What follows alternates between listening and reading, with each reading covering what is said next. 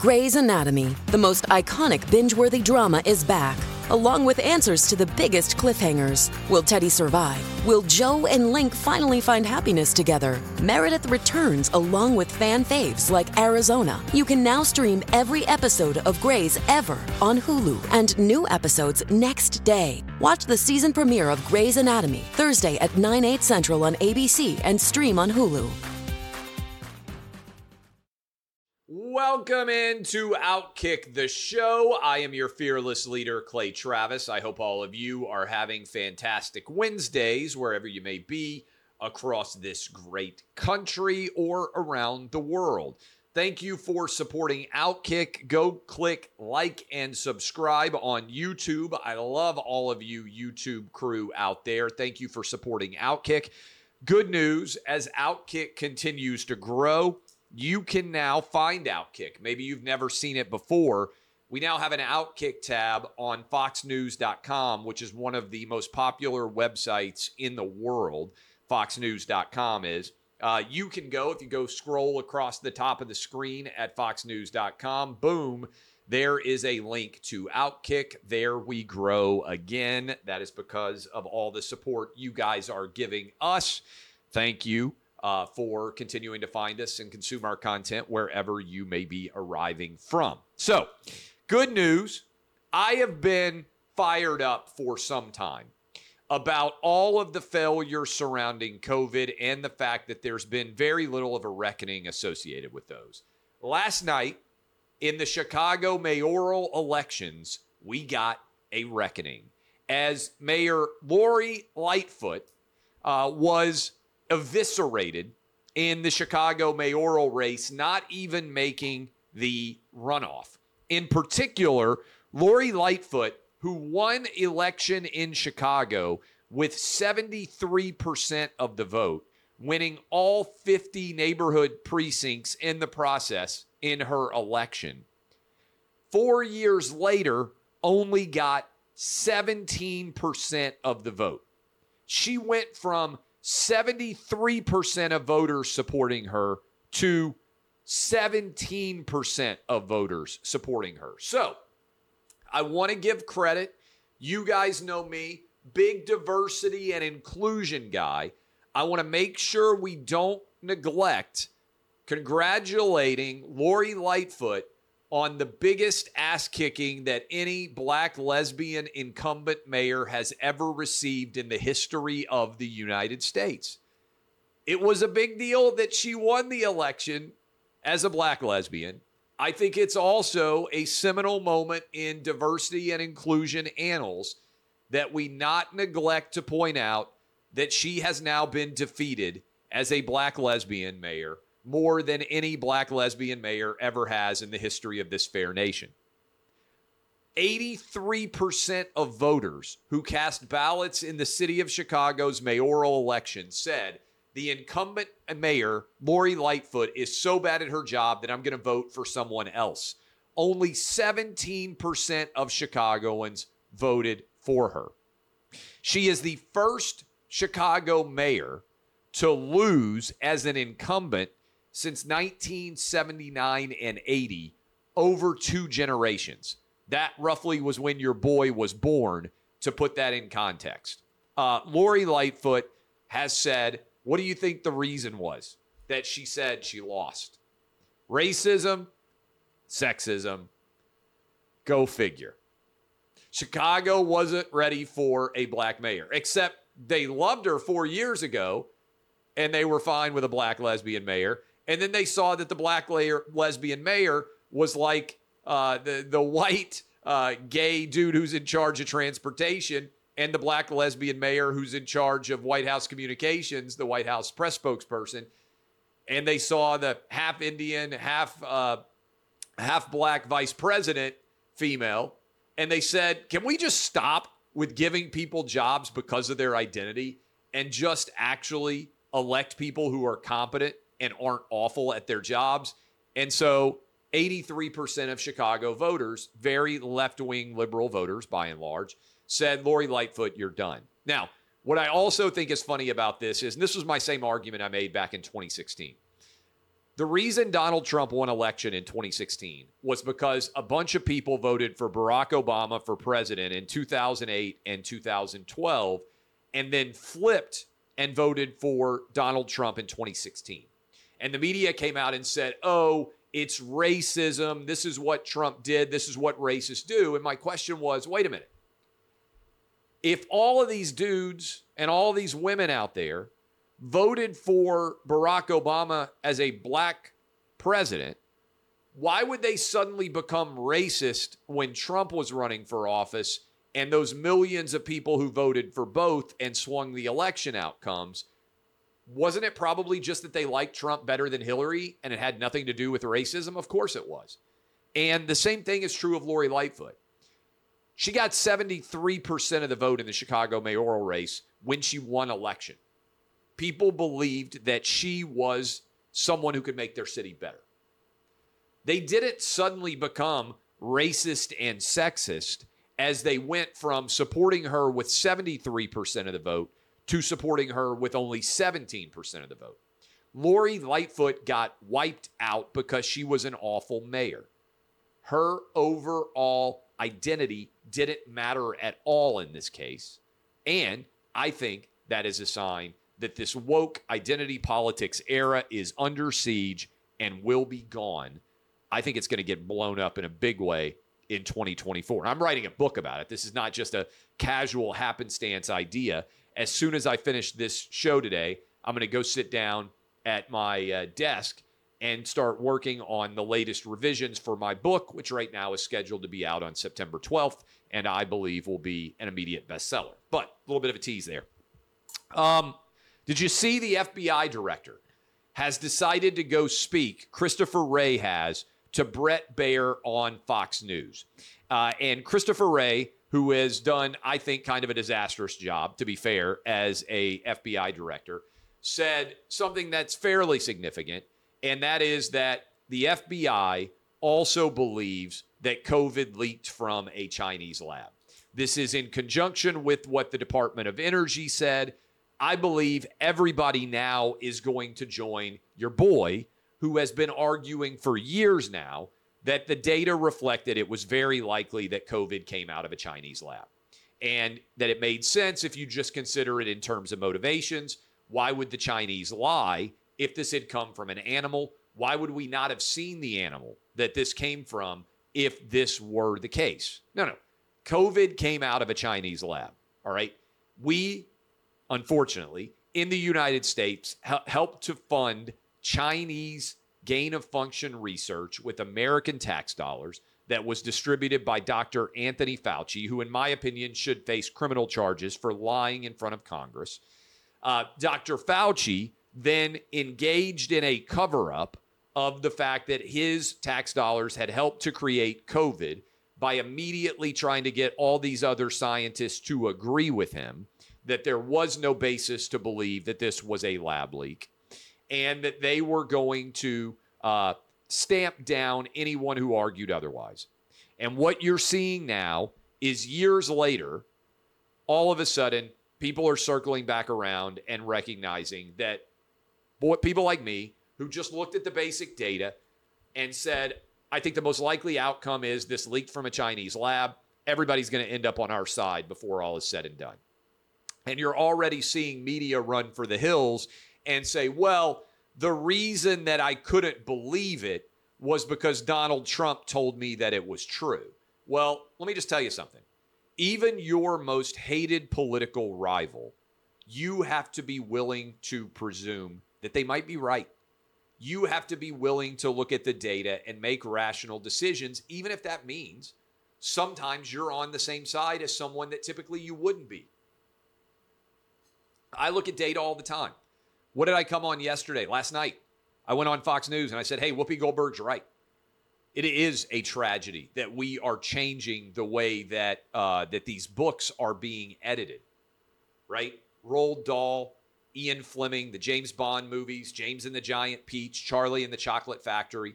It's a wide-ranging attempt to artificially change what initially was in those books. And I saw this and I thought, this is even scarier, and I need to talk about it on the Clay and Buck show tomorrow.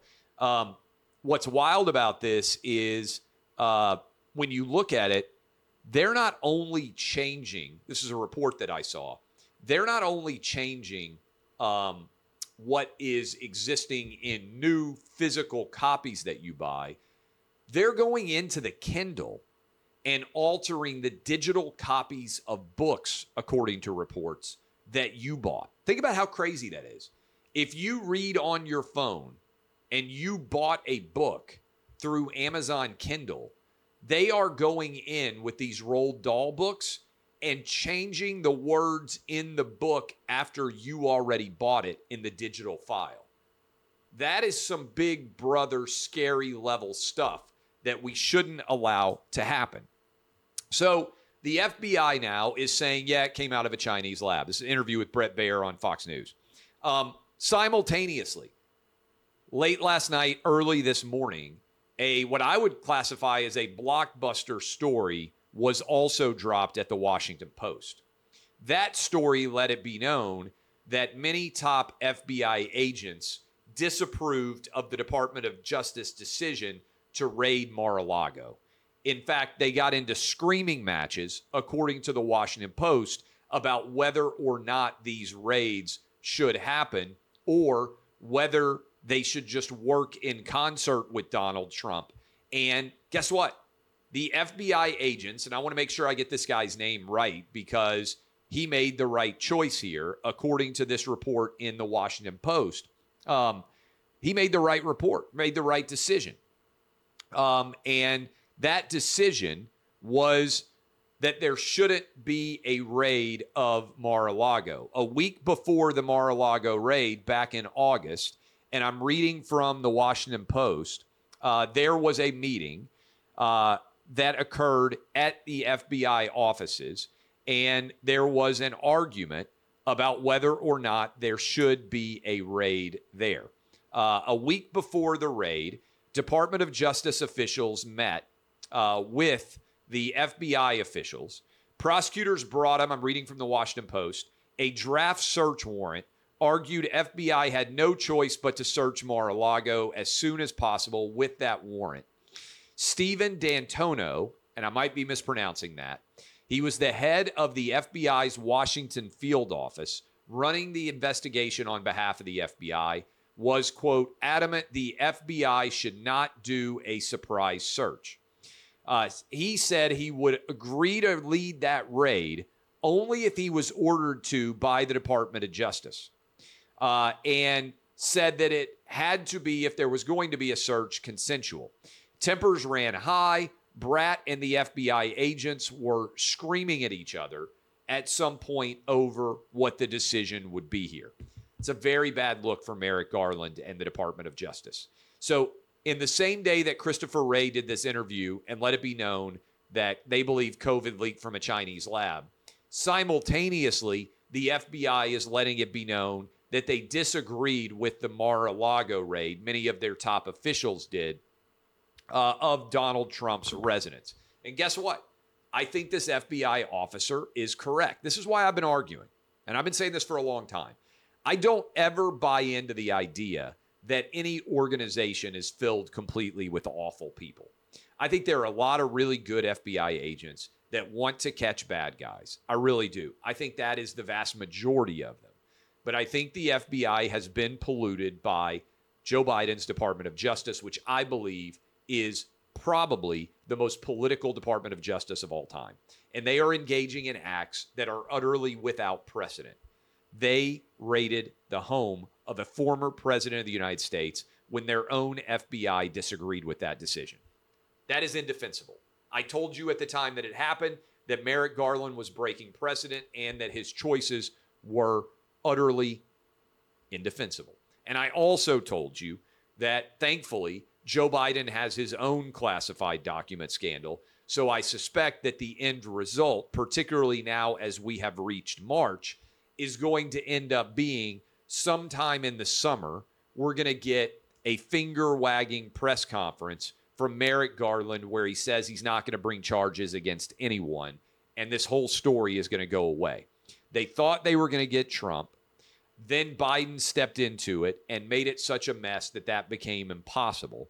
And that is why I suspect that in the summer, we will get July or August, maybe as close to July 4th as you can get, so the story basically vanishes.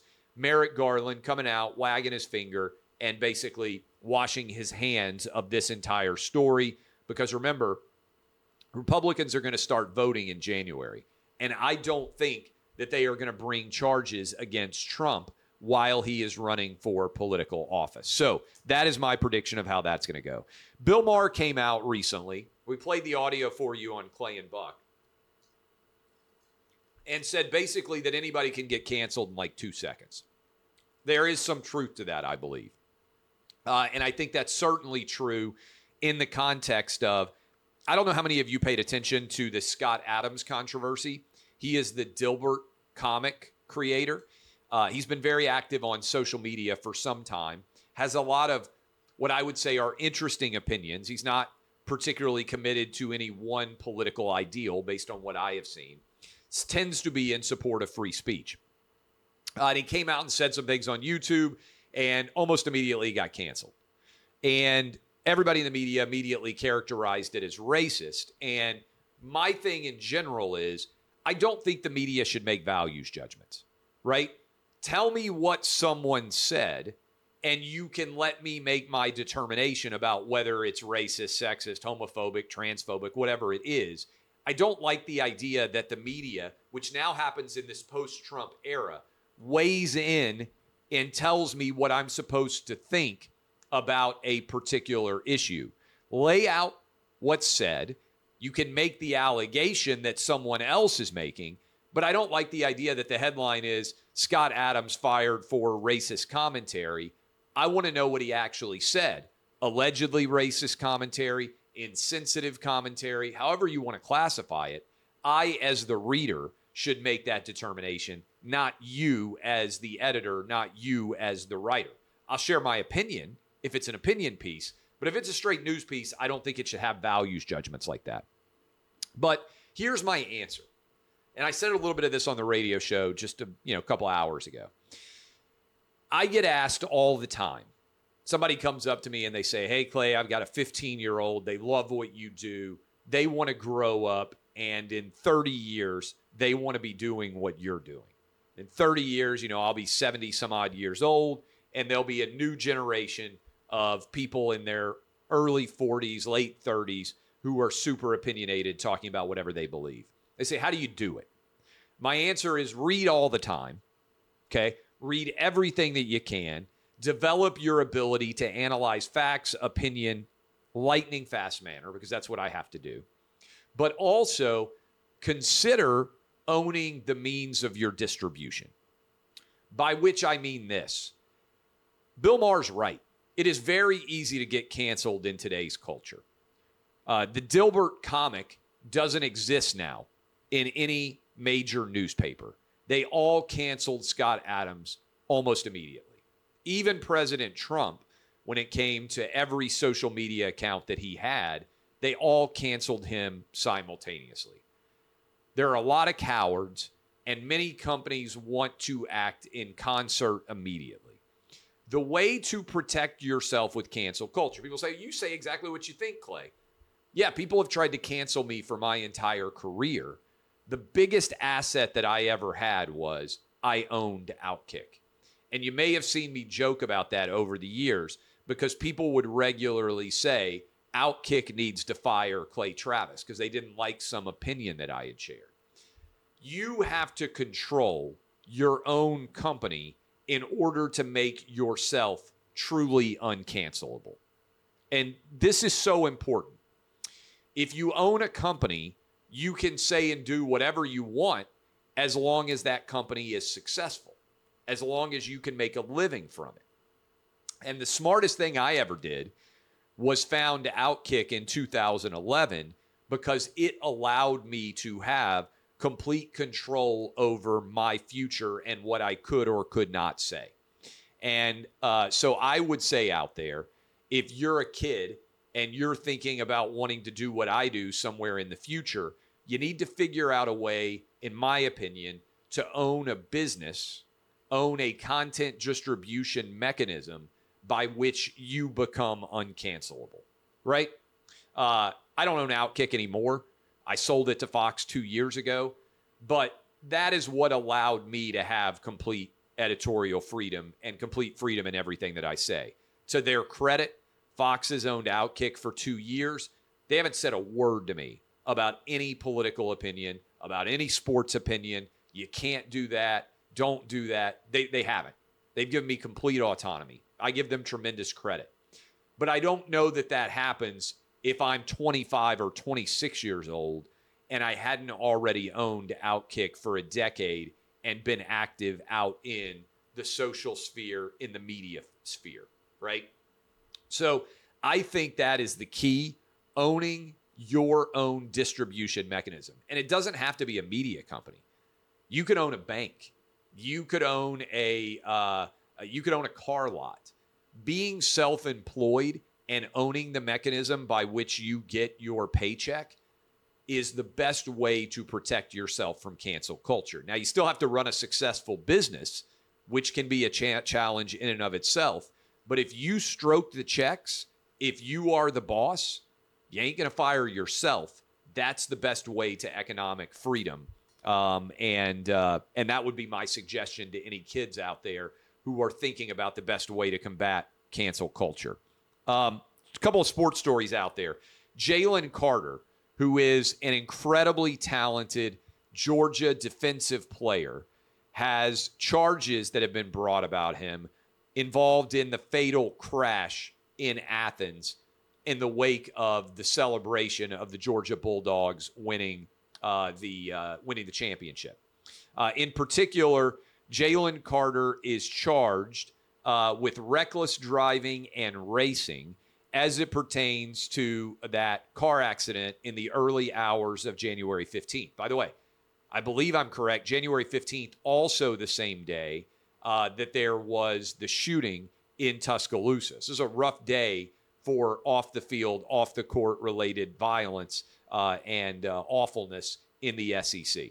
That there was a high rate of speed, and he has been charged again with reckless driving and racing in that accident. Remember, the other car veered off the road and people died in that vehicle.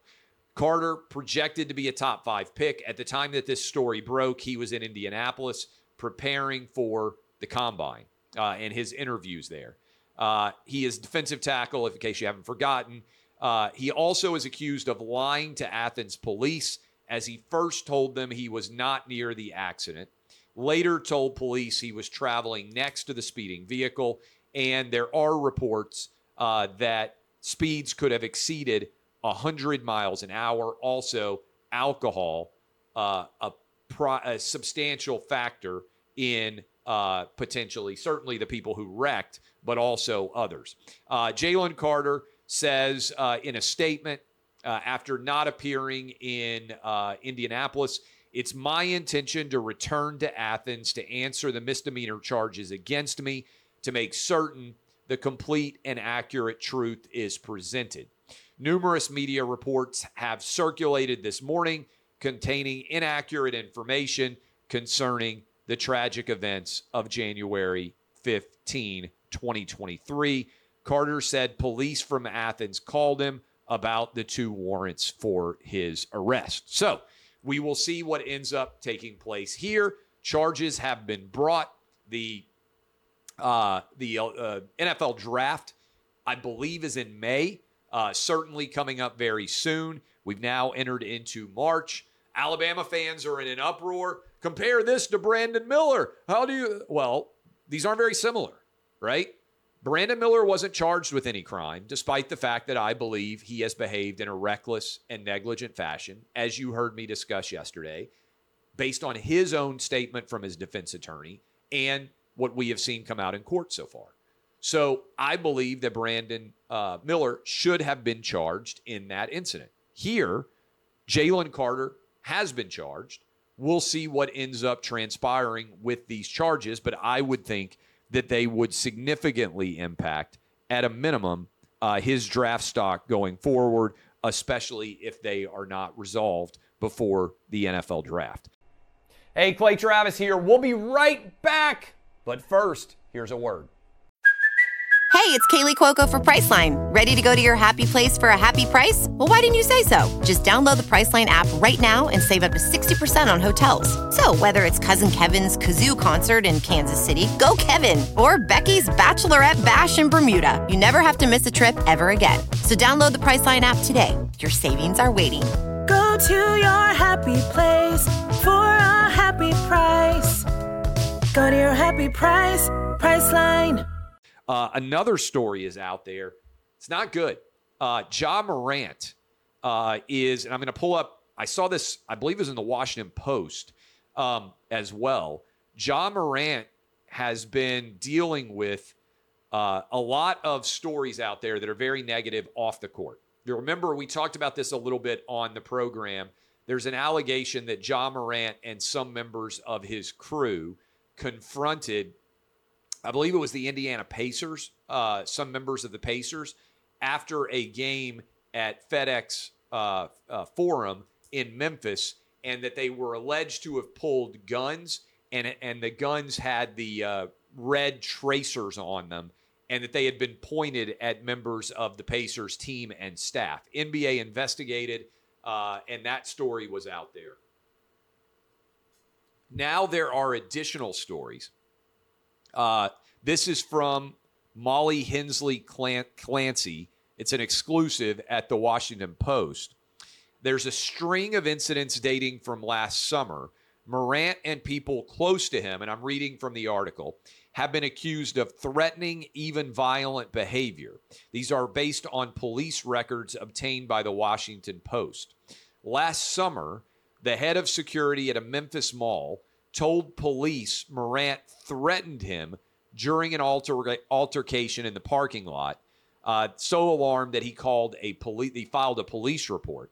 A member of Morant's group shoved the director in the head. No arrests made.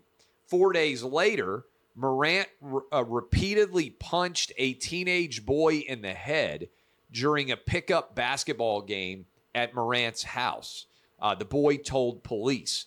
Morant and his friend struck the 17-year-old so hard they knocked him to the ground and left him with a large knot on the side of his head, according to a police report that said that they saw the boy's injuries. A teenager told the detectives from Shelby County after the fight, Morant went into his house, came back out with a gun visible in the waistband of his pants and his hand on the weapon. In an interview, Morant said he acted in self-defense. I swung first because he believed the boy had been the aggressor because he threw a ball at Morant's head and then stepped toward him. The ball was, to me, the first hit, Morant told police. Morant was asked about flashing a gun, was mentioned. They didn't ask him. Morant told police as the boy left, he shouted, I'm going to come back and light this place up like fireworks. Morant filed a police report as well. And again, prosecutors reviewed the case, declined to file charges. Neither incident had been public, but again, this ties in. Morant's agent said this is unsubstantiated rumors and gossip, and that this was a mess. The boy and his mother have filed a lawsuit, and the existence was reported by TMZ. So we'll see what exactly happens there. The NBA and the Grizzlies declined to comment, basically, and all of this is tied together by what's going on. So this is a sort of a messy situation that is out there surrounding these allegations. And so anyway, this is interesting. And this story about the kid goes over to play at Ja Morant's house, and he is guarding Ja Morant. Says Morant threw the ball hard at the boy's chest as he attempted to check it in. The boy threw it back just as hard. The ball, they said, slipped through Morant's hands and hit his chin. The teenager told police Morant then put his chin on the boy's shoulder and asked his friend, "Do I do it to him?" The friend replied, "Yeah, do it." Morant then punched the boy in his jaw, and without warning, the friend struck him on the other side, and he fell to the ground. He said he started getting hit, punched in my head, everything else. He says Ja hit me like 12 to 13 times, and that the friend also hit him 4 or 5 times. When police asked how hard the punches landed, he said it was like an MMA bout. After the men were pulled off of him, Morant went inside. The boy got up to leave. Again, I'm reading from the Washington Post. As the boy was going to his car, he said Morant came outside with his gun tucked into his pants, and his dad was yelling at him like, no, go back in the house. So anyway, this is a mess. The boy's mother filed a police report. Again, he was 17 years old, had him checked out by paramedics, took him to the hospital. This happened back in September, 2 weeks after the statement. Morant said he had to protect himself. Morant said, "I swung first," but he said the ball was the first swing. So this is a mess.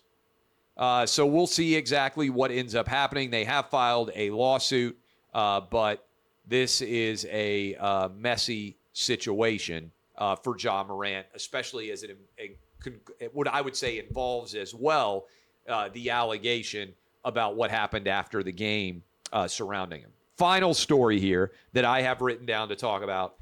Savannah Guthrie of the Today Show has tested positive for COVID again. Are they still testing people at NBC for the Today Show? She showed up for work. They sent her home. She has had COVID, I think 3 times now, certainly multiple times. And I just have to say to everyone out there with a functional brain, why in the world are you still testing for COVID? This is illogical, nonsensical, and patently absurd. Stop being ridiculous and stop it today. All right. I appreciate all of you. DBAP unless you need to SBAP. I am Clay Travis, and this has been Outkick the Show.